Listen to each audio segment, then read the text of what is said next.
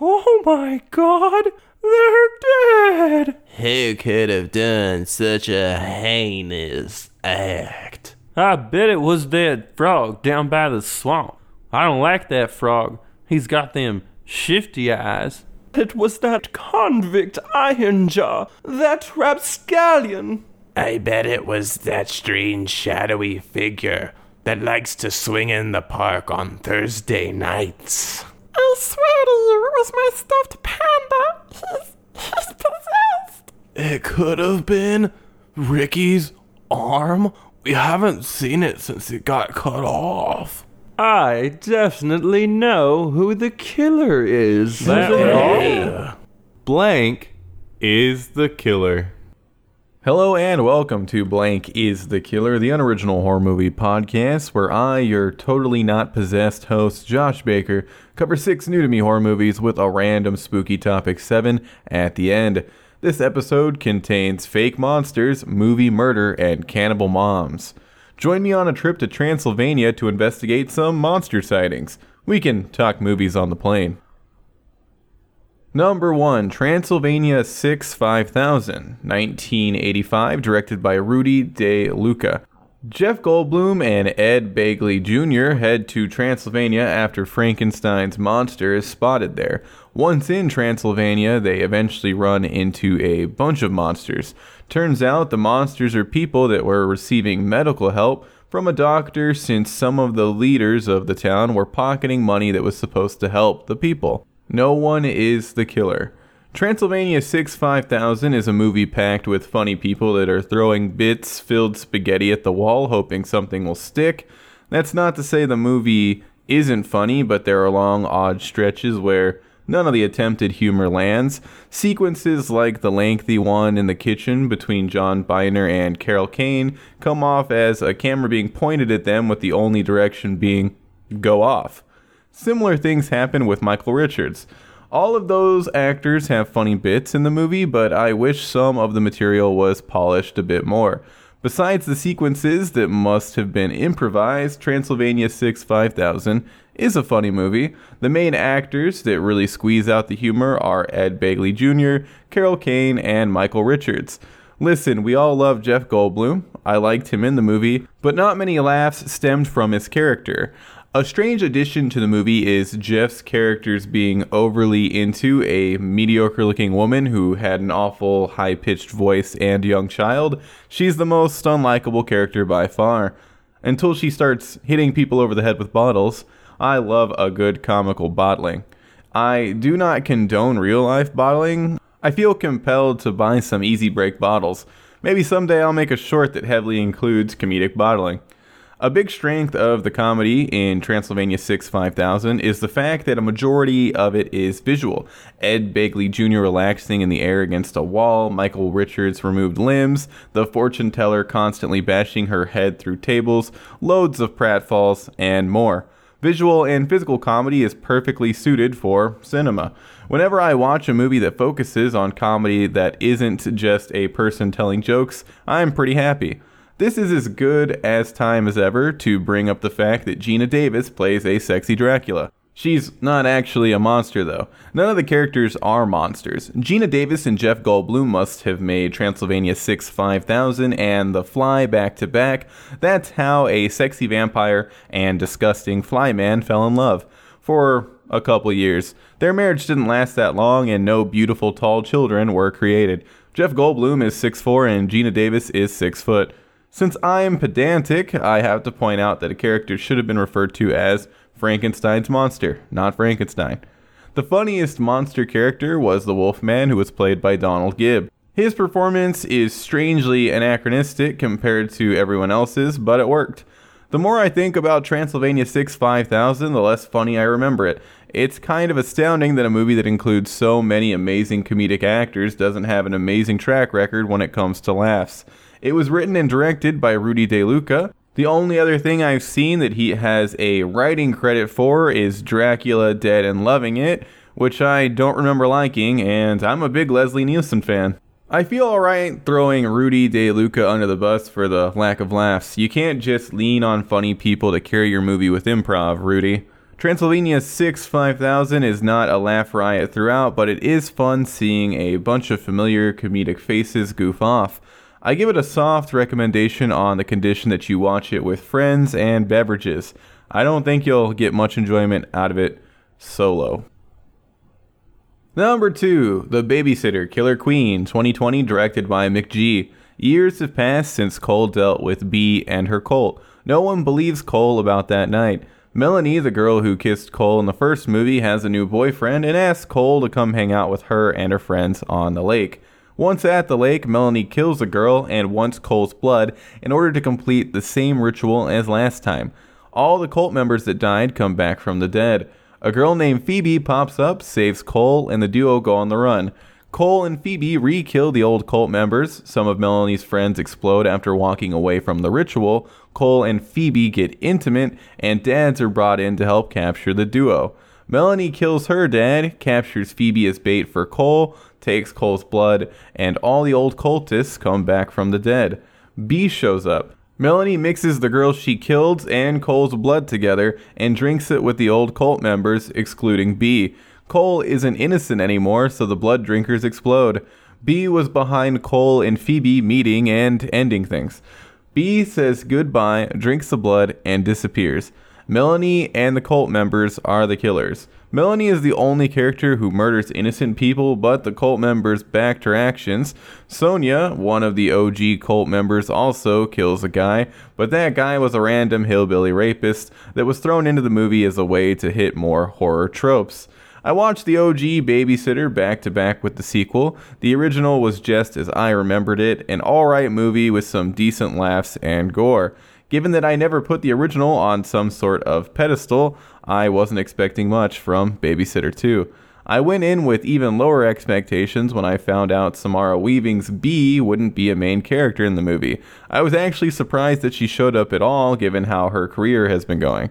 Since I didn't expect anything from Babysitter 2, I thought it was a very enjoyable movie. The worst thing about Baby 2 is Phoebe. She was played by Jenna Ortega, whose on-screen presence is overshadowed by every other character. Her line delivery has no soul. Sure, the dialogue she was given was comically overwritten, reference-filled garbage, but she could have delivered it in an over-the-top fun way. Judah Lewis, who reprised his role as Cole, proved that he's perfectly campy. Everyone but Jenna Ortega and Samara Weaving bring the level of ham that was necessary for Baby 2, a movie that doesn't take anything seriously.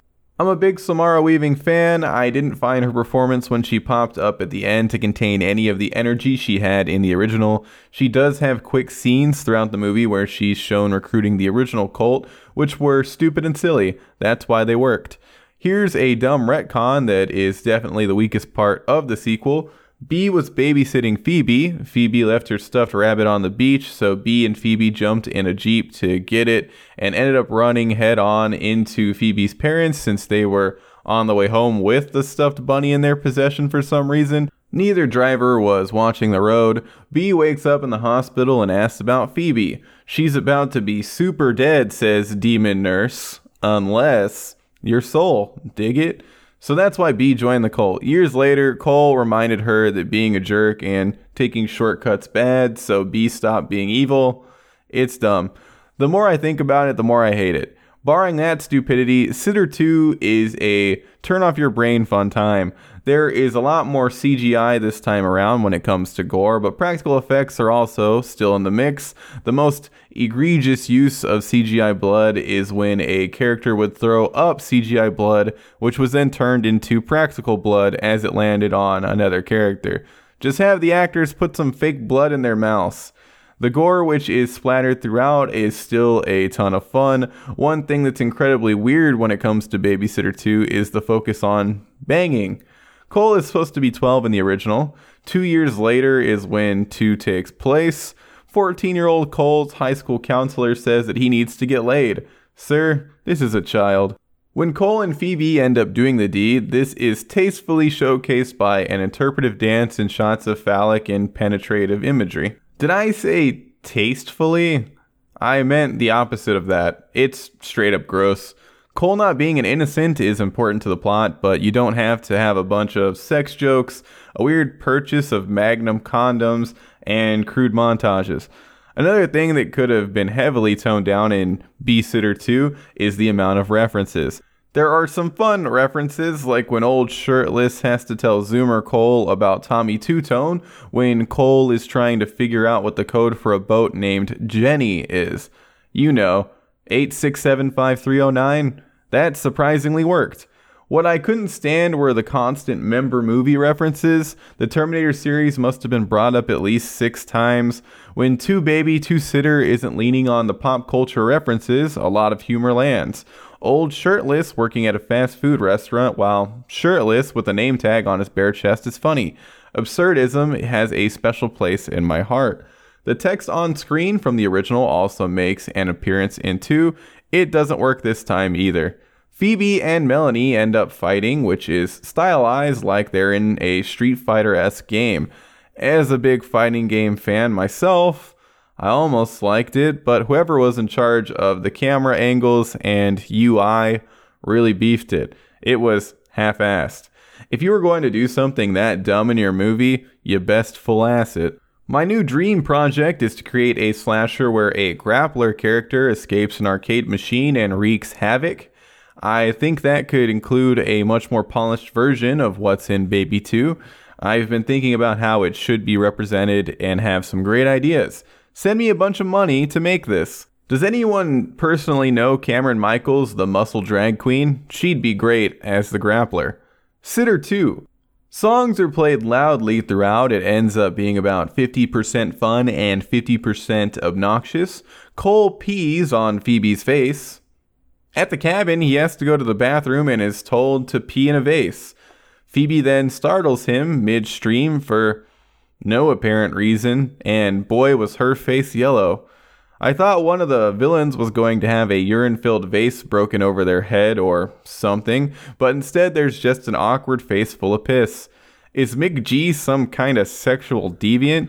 McG also directed the year 2000 Charlie's Angels movie. That was a fun time, besides that part where Drew Barrymore is in brownface. The Babysitter Killer Queen isn't a horror movie comedy masterpiece, but like the original movie, it's an enjoyable time. Check it out if you thought the first one was decent. Number 3, Fade to Black, 1980, directed by Vernon Zimmerman. A movie-obsessed kid named Eric lives with his aunt since his mom is dead and he never knew his dad. His aunt was left wheelchair-bound after driving home from a party early to take care of Eric.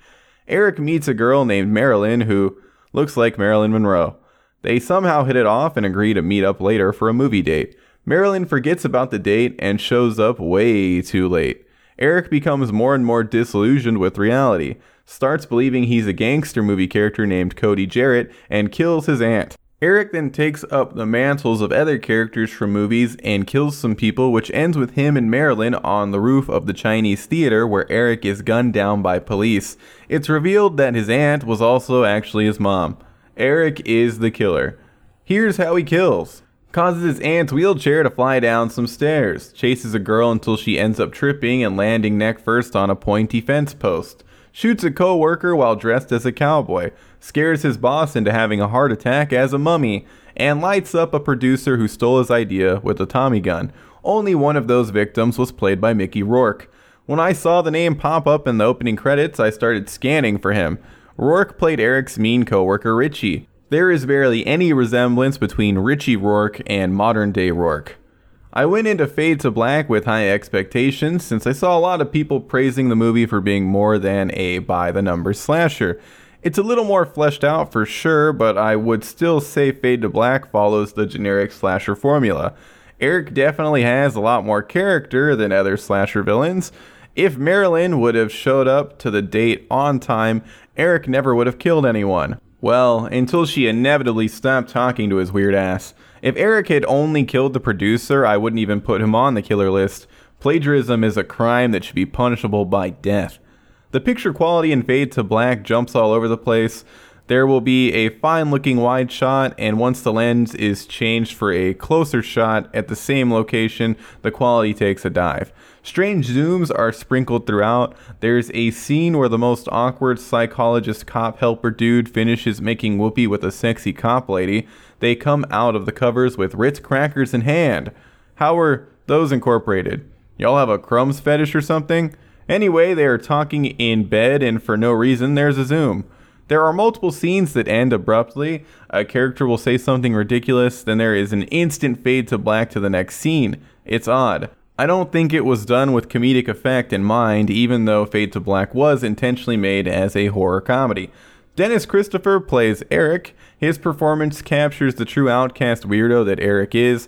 When he's acting as other characters like Cody Jarrett, he's terrible, but that makes sense. Eric isn't a good actor, he's some movie trivia freak.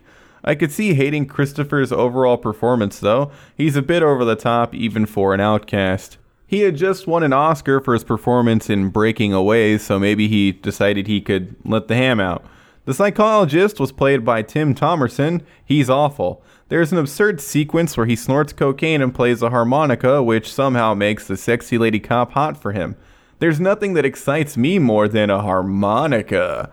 I want to say harmonica is by far the worst instrument. Harmonica has never made a song better. I'd switch out harmonica for bagpipes any day. That's how much I hate harmonicas. The gore was done practically and isn't great. Most gore comes from gunshots, which don't sell. The fence post through the neck looked alright though. Fade to Black is a slasher that adds some freshness but doesn't reinvent the wheel. It's an enjoyable ride that runs out of steam during the last fourth. It's still worth checking out for slasher fans. Number 4, Phantom of the Paradise, 1974, directed by Brian De Palma. A producer named Swan steals a guy named Winslow's musical. Winslow tries to get credit but only ends up disfigured without a voice. Winslow, now the Phantom, terrorizes Swan's production. Swan says he'll help Winslow as long as he finishes the musical. Winslow wants a girl named Phoenix to sing his music, but Swan hires a dude named Beef. Winslow kills Beef. Phoenix sings the music and becomes famous. She joins Swan and decides to marry him. Winslow finds out that he and Swan signed a deal with the devil after trying to stab himself and Swan to death to no avail. Winslow destroys a film that is aging in Swan's place, which reveals how ugly he is. Winslow also causes a sniper that's trying to kill Phoenix during the wedding to kill the officiator instead. With the tape keeping Swan alive destroyed, Winslow stabs Swan to death, which makes his own stab wound open up. Winslow dies in Phoenix's arms, who realizes he was the Phantom. Winslow and the sniper are the killers. You could probably throw Swan on the killer's list too, since he instructs the sniper to kill someone during the wedding. A horror musical from the 70s. Why did it take me so long to check out Phantom of Paradise? Paradise is an insanely fun time. It's like the Rocky Horror Picture Show if it didn't run out of gas at the end. Listen, like everyone, I love the Rocky Horror Picture Show, but it drags hard at the end. I don't think that's a sacrilegious thing to say. Paradise doesn't have that problem. Zany action happens throughout. Winslow's transformation into the Phantom is fantastic. Poor dude has his teeth replaced with metal dentures in Sing Sing, then gets his head stuck in a record press, which disfigures his face and destroys his vocal cords. Normal looking Winslow's singing his Faust musical? Boring. Terrible. Nerd. Phantom bird face Jaws Winslow singing Faust? Awesome. William Finley was great as Winslow. His Phantom getup is iconic. I wonder if Griffith in Berserk's design was based at all on Phantom Winslow. They look real similar. The music in Paradise is wonderful. Paul Williams created the music. I want to say my first introduction to Paul Williams was that episode of Dexter where he shows up and does a song called Breathe in the Sunshine. I also love Touch, his song with Daft Punk. The man's career is huge. Is he a weird pick to play the character Swan? Yeah, but he works. Everyone works in their roles. This was Jessica Harper's first feature film. She played Phoenix and went on to play Susie in Suspiria a few years later. My favorite character in Paradise is Beef, who was played by Garrett Graham. He's a drugged out, flamboyant rock star. Every time he's in a different scene, he has a new symbol on his cheek. Winslow only wants Phoenix to sing Faust, but come on, Winslow. Beef brings the energy and excitement. Phoenix singing Faust is a sleep aid. The crowd digging Phoenix after the phenomenal performance Beef put on before being electrocuted by Winslow makes zero sense. Phoenix doesn't even do anything to win over the crowd. This isn't a serious criticism, I just miss Beef. Winslow explicitly told Beef anyone who sang Faust that wasn't Phoenix would die. The production design for Paradise is extravagant and colorful. Each new location offered a new and interesting aesthetic. The gore? There isn't much. There's some bright red blood from a couple stab wounds. Winslow's record press face looks pretty gnarly when it's fresh, and when it's shown healed at the end. I highly recommend Phantom of the Paradise. It's a fantastic time filled with rockin' music and stunning visuals. If you want to double feature it with another horror musical, it would pair well with the Rocky Horror Picture Show, The Lure, or 2014's Stage Fright. I can't believe the guy that did Scarface also did Paradise. Somehow the only Brian De Palma films I've seen are Phantom of the Paradise and Carrie. Go figure. Death Records wasn't the original choice for the label name in the movie. Turns out the label was going to be called Swan Song Records, but that was Led Zeppelin's record label. They forced the film to change it, which is why there are some obvious scenes where Death Records is superimposed over something. Death Records is way cooler, anyway. Number 5, Flesh Eating Mothers, 1988, directed by James Aviles Martin. An STD turns mothers into flesh-eating mothers. Commissioner Dixon is first to realize this after his wife attacks him. He kills her and tries to cover it up. He has Officer Hitchcock kill another officer who's getting to the bottom of things with the help of Dr. Gruely. Dr. Gruely teams up with Carolyn and the duo make a cure. With the help of the infected mother's children, the cure is given to all the moms. One homewrecker named Booty remains infected and attacks a cheating dad. Flesh-eating mothers, Dixon, and Officer Hitchcock are the killers. Dixon told Hitchcock to take out the cop that knew too much, so he's responsible. Thanks for tuning in to Blank is the Killer. The podcast is over. It finally peaked. Flesh-eating mothers is the best horror movie ever created. That might be hyperbole. Flesh-eating mothers is one of the best so bad it's good horror movies I've ever seen. That statement is factually accurate. Flesh-eating mothers has everything. It takes place in what must be suburbs in New Jersey. 50% of the cast has New Jersey accents. 0% of the cast has any acting ability. Dr. Gruely, aka Tiny Scientist, looked to be about 4 feet tall. A mother literally eats her baby. Quick side note, if you ate your baby after receiving some weird cannibal virus and were cured, would you even want to go on living knowing that you ate your baby boy? That's dark. I don't even want to think about it anymore. The older sister of that baby boy sees her mom eat the kid. She didn't even seem as shook up as you'd expect. None of the kids whose moms either attacked them or ate their loved ones really seemed all that upset about it. They don't call the cops or anything. Cop who knew too much must feel really bad about killing his wife. She just ate their son. She could have been cured. Oh wait, Cop Man died too. That's definitely the end of a lineage. Pet warning, the hungry moms comically pull apart a dumpster cat like it's a Stretch Armstrong until it ends up split in two. It's not disturbing in any way. You can barely see anything. I'd say a good half of the film isn't lit at all. I could still follow everything that was going on, even though it was laughably dark in the second half. There's a buff alcoholic dad that keeps beating up his wife and son. Since the virus makes moms crazy strong, the abused mom is able to take down buff dad. Real life abuse isn't funny, but it's pretty funny when buff dad keeps randomly walking out of his house and pushing people down in his driveway.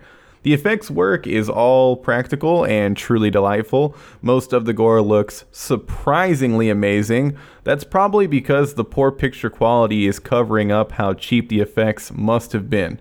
Dixon's stump where his wife ripped off his arm looked gruesome. The gunshots had blood explosion impacts. It's hilarious when a mom was supposed to be eating a toddler but was shown chomping on the limb of a grown man. The makeup effects for the infected moms was fun. It wasn't good makeup and ended up making them look like they were turning into Donkey Kong. One, I'm assuming full-size flesh-eating mother puppet exists, or at the very least existed. It looked like a completely bonkers ventriloquist dummy. The score is incredible. The entire score sounds like stock music that would come with a music making program. It rarely fits what's going on. It heightens the comedy. I did hate the one song where a sample of a pig squealing was played over and over and over and over. Not only were the most basic sounding stock songs of all time included, there are also original songs about suburbia, monsters, and hunger for meat. Sherry Lamar performed a lot of the original songs, and they are definitely some of the most bizarre songs I've ever heard. At one point, Dr. Gruely and Carolyn are looking at cells to see what's going on. Instead of just having them talk about the cells, cartoons of the cells interacting with the virus and cure are shown. It's completely unnecessary for the random animation to be included, but it adds to the weird enigma that is flesh-eating mothers. Flesh-eating mothers is a cannibalistic New Jersey STD nightmare. I implore you to watch this movie with a group of buddies. It's one of the wackiest, so bad it's good horror movies I've ever seen. Number 6, The Taking of Deborah Logan, 2014, directed by Adam Robideau. A documentary team is capturing a woman named Deborah Logan's struggle with Alzheimer's disease. Deborah begins deteriorating at an unusual rate. Turns out Deborah killed a serial killer named Henry Desjardins before he could kill her daughter Sarah, who was going to be the last victim for a ritual Desjardins was performing. Desjardins' spirit was able to possess Deborah due to Alzheimer's. Desjardins then dug up his remains, hid them, and captured a little girl suffering from cancer. Sarah and the documentary crew find the remains and join the police in a hunt for Deborah and the little girl. During the hunt, Deborah kills an officer. Deborah is finally located trying to swallow the little girl like a snake. Desjardins' remains are burned, and Deborah and the little girl appear to be saved. Time passes and the little girl is shown fully recovered. The girl gives a sinister grin to the camera. Desjardins is the killer. He killed 4 girls while alive and a cop while possessing Deborah. It's possible that more people died, but those are the only confirmed deaths. Years ago, I saw an unsettling gif of an old woman with an unhinged jaw attempting to swallow a child. I found out it was from The Taking of Deborah Logan, watched a brief clip of the entire scene, and that was that until now. I finally decided it was time to watch the movie in full. Was the journey worth that eerie scene? Deblog is almost an amazing horror movie. You have a documentary crew in a big old house keeping tabs on a creepy old lady who may or may not be possessed. The movie definitely has some frightening imagery and ideas, but a lot of the execution is bad. Throughout Deblog, the documentary cameras constantly have technical issues like static and other distortion that aren't really a thing anymore. The movie was made in 2014. If I believed all the footage was shot using old videotape-fed cameras, I wouldn't mind all the obviously added in post distortion. But as it appeared in the movie, the distortion was annoying. The cheeseball camera effects aren't the biggest issue. The worst thing about Deblog is all the added score that's sole purpose is to let the audience know something spooky is going on. I don't need a sound cue to tell me a nailed shut window randomly opening or a creepy old woman appearing out of nowhere in places is scary. My eyeballs understand that it's scary. This is a big issue with a lot of found footage movies. Deblog would be a much more haunting experience without the overbearing score and fake camera issues.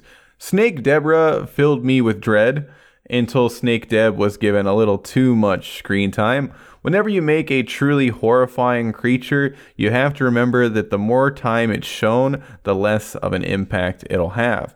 I'm assuming a mixture of practical effects and CGI were used for Snake Deb, but I couldn't find any explicit information on how the form was brought to life. Overall, the effects work for Snake Deb looked great, but the dumb face stretching to make regular Deb look like Ghostface, which happened a few times, should have been scrapped. The acting is all over the place. Well, not really. Everyone but the documentary crew is great. Jill Larson is the obvious standout as Deborah Logan. Her performance is perfect. Anne Ramsey is also strong as Sarah Logan. Her character's decision making is a bit goofy at the end, but that's a writing issue. No one is going to randomly crawl through a tiny opening in a cave that is filled with unidentified snakes, yet Sarah and one of the documentary crew members do it. The way it's introduced that Desjardins has possessed Deb is that she randomly knows French. Desjardins is revealed to be from Quebec. At the end, I was sure that the little girl was going to answer one of the news interviewer's questions in French. She didn't drop a je ne sais pas, or a bienvenue, or a ha ha ha baguette. If she's not speaking French, maybe the ritual didn't work. The ritual that Desjardins was working on required 5 girls to be ritualistically sacrificed in exchange for eternal life. He only killed 4 girls. The last little girl isn't killed in the correct ritualistic fashion by Desjardins, and his remains are destroyed. I don't understand how he could end up in control of the little girl. If he had just jumped from Deb's body to the little girl's body, it would have made sense, but the little girl would still have cancer and not have miraculously recovered. Maybe the ritual just wasn't explained well enough in Deblog. At least Bagul wasn't behind everything. The taking of Deborah Logan is a creepy time that ends up being a little too absurd during the final chase. How is the same kid going to get kidnapped twice? That's right, I skipped over the fact that Deb is able to disappear with the little girl with more than enough time to swallow her whole twice. Wouldn't a guard be put outside either Deb's or the little girl's door? Time shouldn't have been wasted with a first abduction. Consider checking this one out, but be warned that the last 20 minutes are quite the slog. Snake Deb is pretty cool though. Number 7, What We Do in the Shadows House Tier List. F tier, Guillermo. Guillermo hasn't made me laugh once. His character is annoying, and Harvey Guillen has no comedic timing. Guillermo-focused episodes are definitely the worst. It doesn't help that Guillermo is the familiar of another low-tier character. C tier, Nandor. Compared to other house vampires, Nandor sucks. Kayvan Novak's comedic chops are weak. Nandor does provide a good chuckle every once in a while, but is nowhere near as consistent as other characters. His mediocre presence is regularly joined by Guillermo, which hurts Nandor's likability quite a bit. B tier, Colin Robinson. Early on in the show, Colin Robinson was placed lower, but the energy vampire is really coming into his own. Mark Proch's dry performance, coupled with all of the relatable energy-draining humor, provides a decent amount of enjoyability. S tier, Laszlo and Nadja. The husband and wife vampire duo that truly make the show worth watching. Their antics are consistently funny. Matt Berry and Natasha Demetria are perfect in the roles. Both are able to make the dumbest things funny with their acting. Their backs must hurt from carrying this show. That has been my What We Do in the Shadows house tier list. I'm in the middle of season 2, and my fingers are crossed for Guillermo being killed before the season is over. That's a wrap on Blank is the Killer 80, Fake Monsters, Movie Murder, and Cannibal Moms. We're getting closer to October, which is going to be a weird one this year. Hopefully some fun new spooky stuff will come to VOD. If you enjoyed the podcast, consider leaving a rating or review on iTunes. The next episode will be out on my birthday, October 4th. Until then, if your mom starts eating flesh, don't panic. Just seek out a tiny scientist and everything will be okay. If Ma hasn't eaten someone you care about yet.